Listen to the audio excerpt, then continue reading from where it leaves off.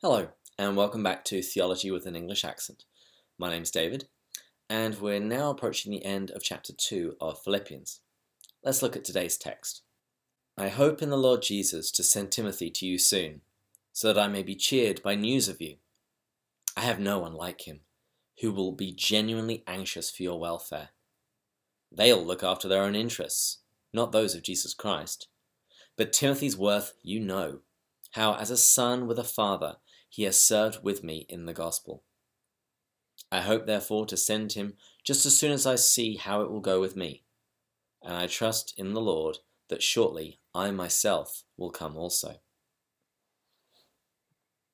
So the text today is pretty short, and the central message is that Paul is telling the Philippians that he's going to send Timothy to them. Now, who was this Timothy? This is the same Timothy that's referenced in verse 1 of chapter 1. He's the co-sender of this letter with Paul. He was a young man. He was recruited by Paul during his second missionary journey, and he was a subsequent travel companion of Paul in his missionary work. We know he had a Christian Jewish mother called Eunice, and his father is just referred to as being Greek, so he was probably a pagan. But he also had a believing grandmother named Lois.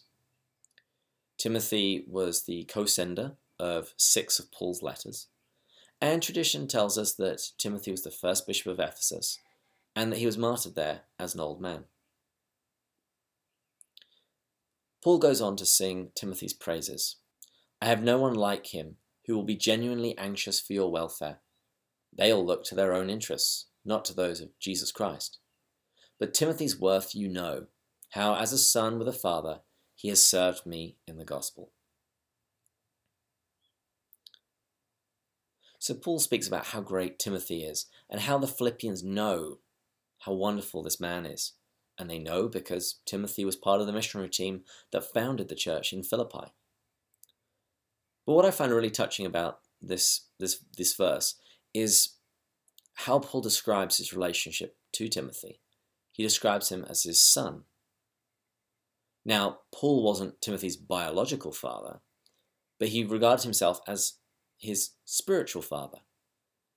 And Paul does this elsewhere. He refers to himself as being the father of the Corinthians, the father of Titus, another one of Paul's protégés, and a father of Onesimus, the runaway slave referred to in the letter to Philemon. And this is often a cause of concern or confusion for people who don't understand why Catholic priests are called father. They're simply following in the tradition of St. Paul, knowing that fatherhood isn't just biology, it's spirituality. And then Paul concludes with saying, I hope therefore to send him just as soon as I see how it will go with me, and I trust in the Lord that shortly I myself will come also.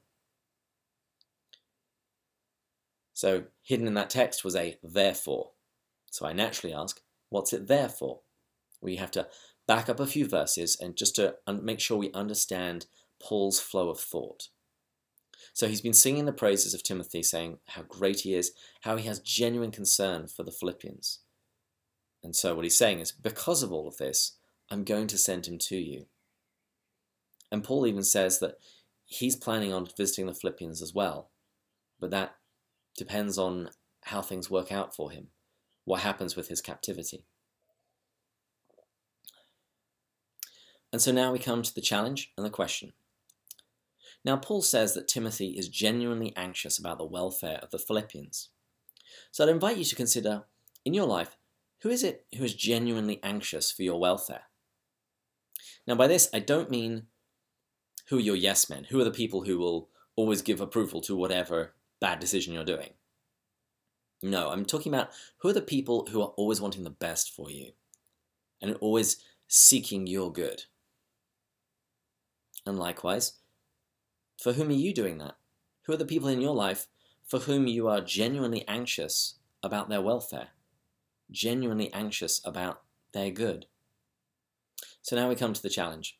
Paul says that he's sending Timothy to the Philippians so that he can be cheered by hearing their news, but also because he knows that the Philippians will benefit from having contact with Timothy.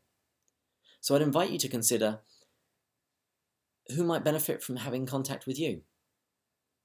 Which of your friends haven't you spoken to in a while that would benefit from a call or a visit? And likewise, which of your friends could be encouraged to reach out to somebody that they haven't spoken to in a while? Last week, I got this card from some friends that don't even live in the country. It wasn't about anything in particular. They just saw it, they thought of me, and they just wanted to let me know that they were praying for me and that they cared about me. And it really brightened up my day. So I'd invite you to consider who you might contact and to whom you might send a card or a message. That's everything for today. So until next time, in the words of Venerable Archbishop Fulton Sheen, God love you.